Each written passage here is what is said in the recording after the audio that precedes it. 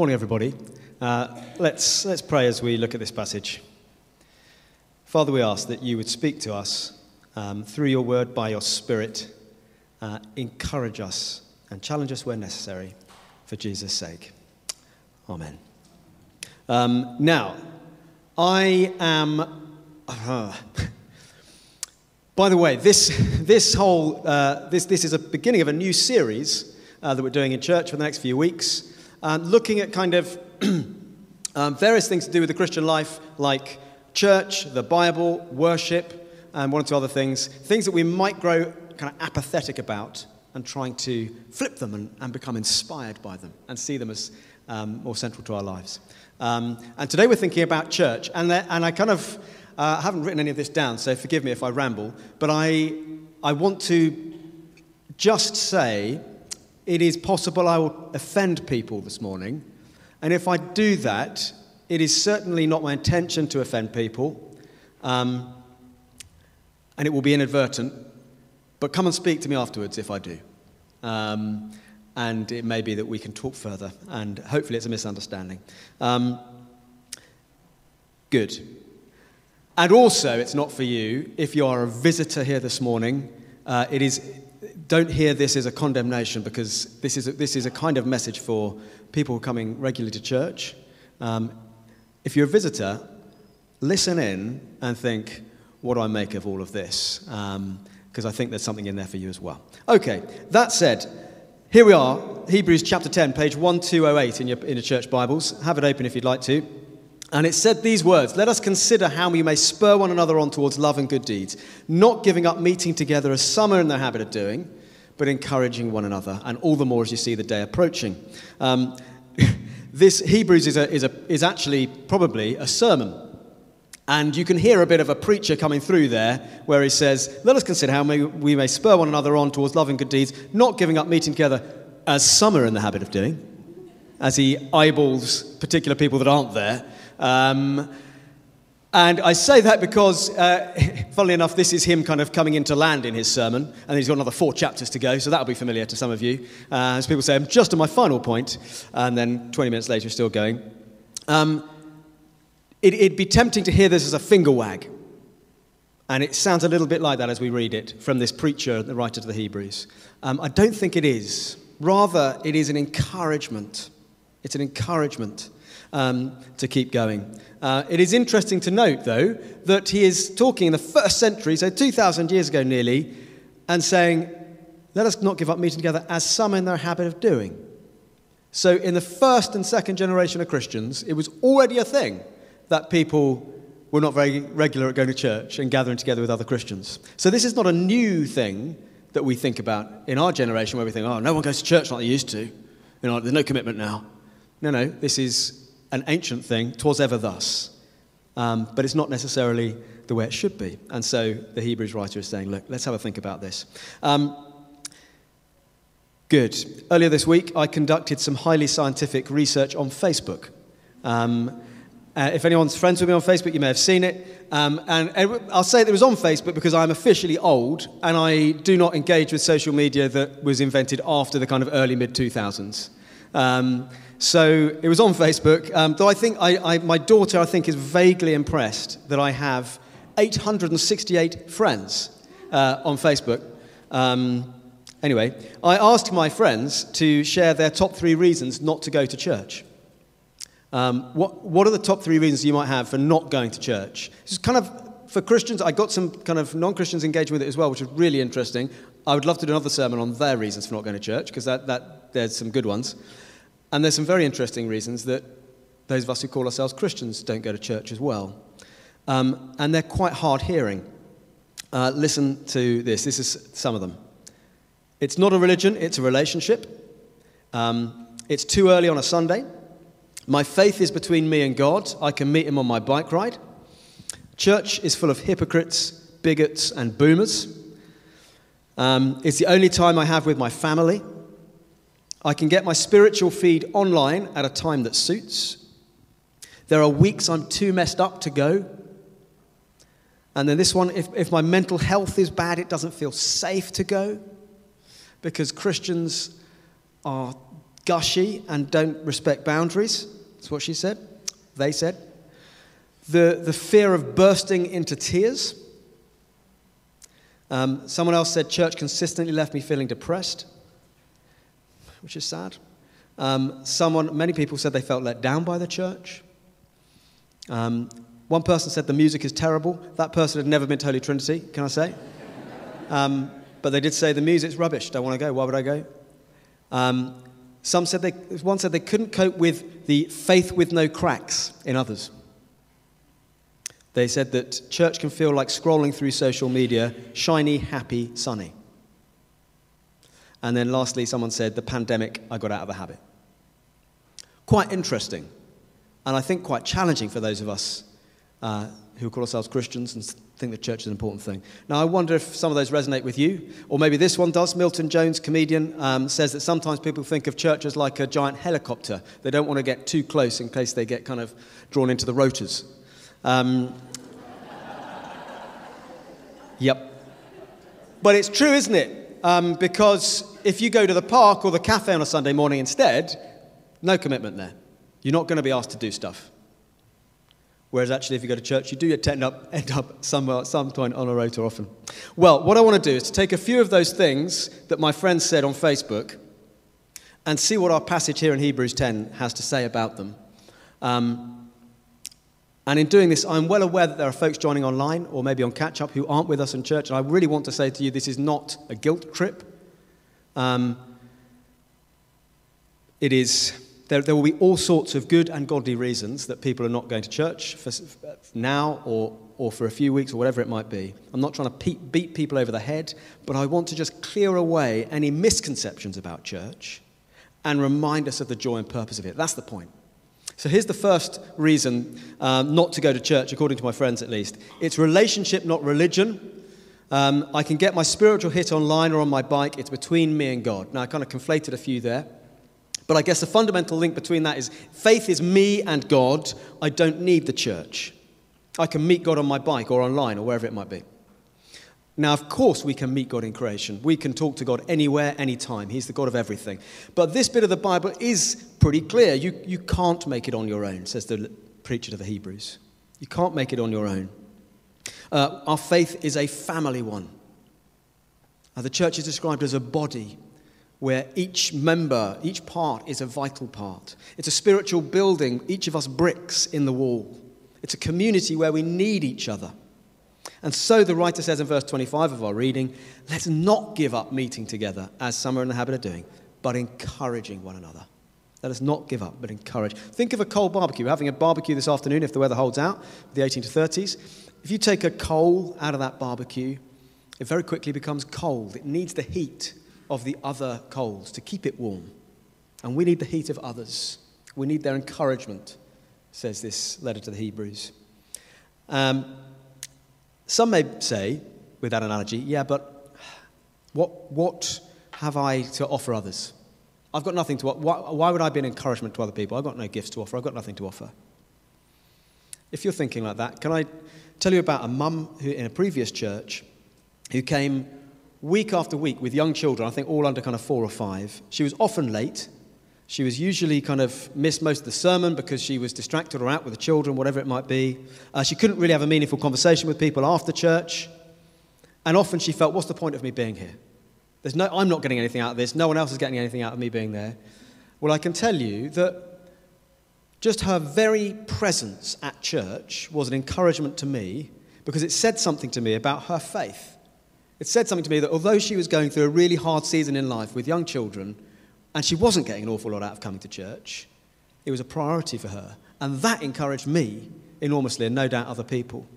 So if you're feeling like that this morning, you have things to offer, but even just your presence is an encouragement to the rest of us to keep going, to be spurred on to love and good deeds.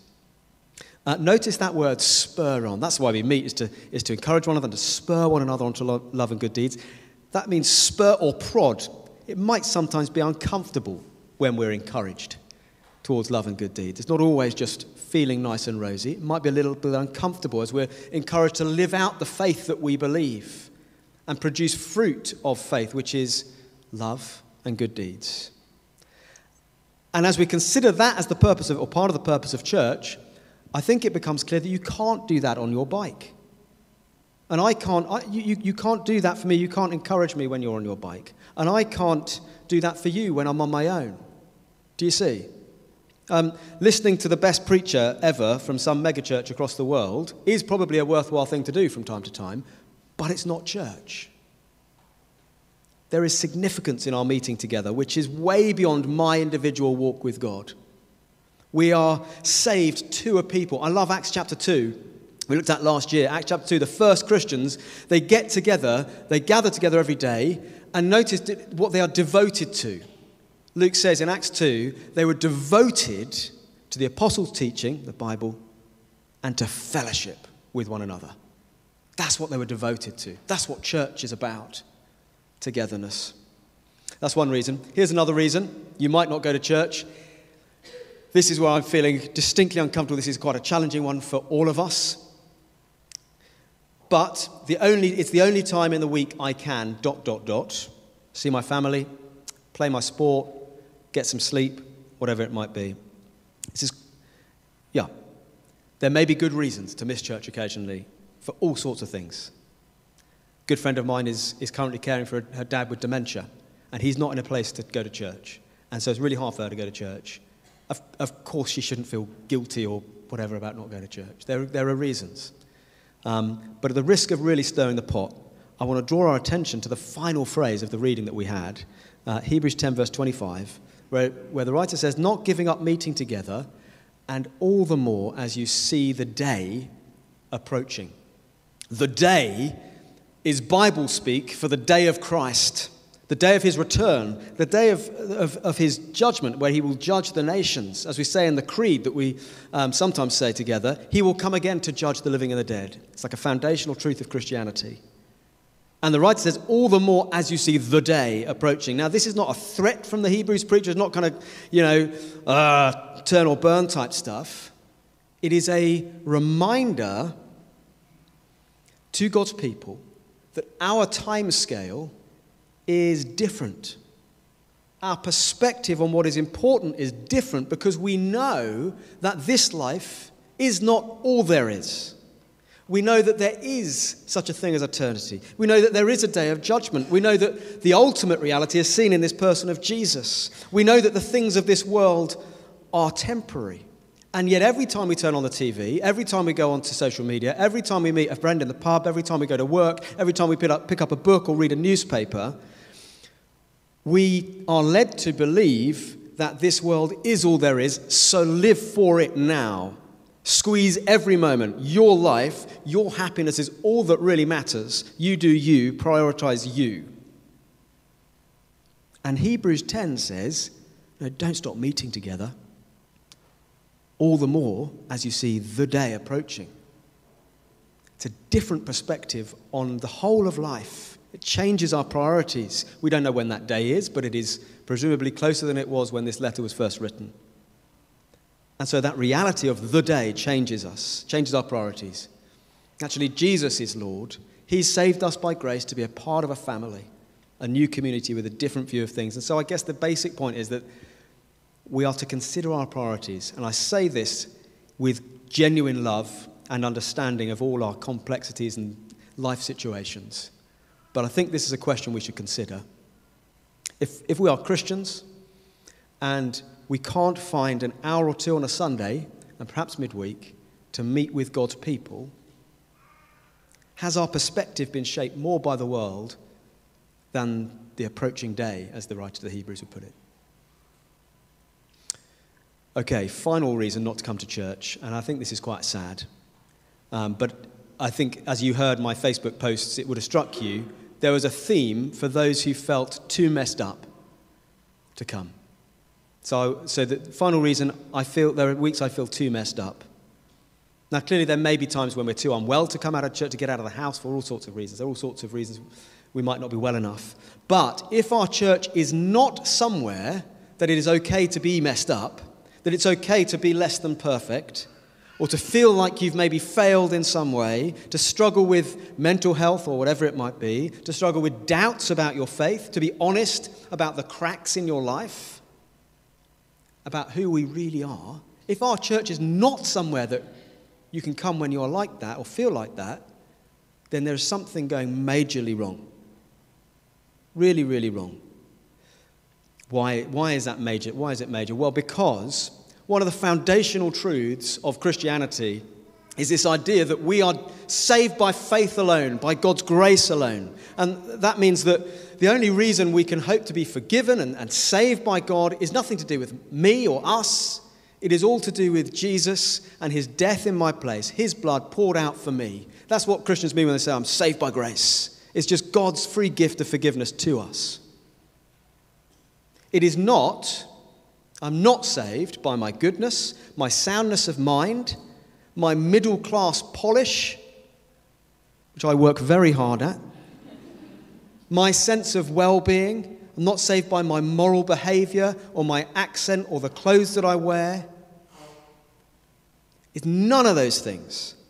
We are all sinners in need of Jesus. And that means that the church, where we all gather together, is of all places the place where we can be honest and we don't need to pretend. The gospel of grace that we believe, which I've just tried to summarize, should bring about amongst us a culture of grace, a culture of honesty and transparency, of not needing to pretend. And you say to me, Tim, we like you, but we've not come for your ideas. Show us this in the Bible. And I will. Look at verse 19 of our reading. Verse 19, therefore, brothers and sisters, since we have confidence to enter the most holy place by the blood of Jesus. It is only by Jesus' death in our place, that's the blood of Jesus, that's what it's talking about, that we can have confidence to draw near to God in worship. Verse 22, with sincere heart and full assurance of faith, having our hearts sprinkled to cleanse us from a guilty conscience. That's all Old Testament language for being set free from guilt through the work of Jesus on the cross. His blood poured out for us. We don't need repeated sacrifices of animals. We don't need our own behavior, whatever it might be. We need the once-for-all sacrifice of Jesus. And so here is the massive challenge for us as a church. Are we a place, are we a community which lives out its belief that we're saved by faith in Jesus' blood on the cross for us? Or are we a place or a community which implicitly tells its members or its visitors that we must wear a smile, speak in a particular way, not be too messy, present a faith with no real cracks, and in so doing put a kind of bar in front of the church for anyone who feels messed up or not good enough? Because to the extent that we do that, we are showing that we don't really believe the truth that we're saved by faith in God's grace. Do you see what I mean? We say it, we assent to it, we sing it, but we don't live it, and it's not affecting our culture together. And that's huge. And then to those who may be listening, maybe on catch-up, or feeling it even though you're here, who from time to time or more regularly have avoided church, or maybe have given up on church altogether. Maybe you're here kind of, this is your last time, you've decided.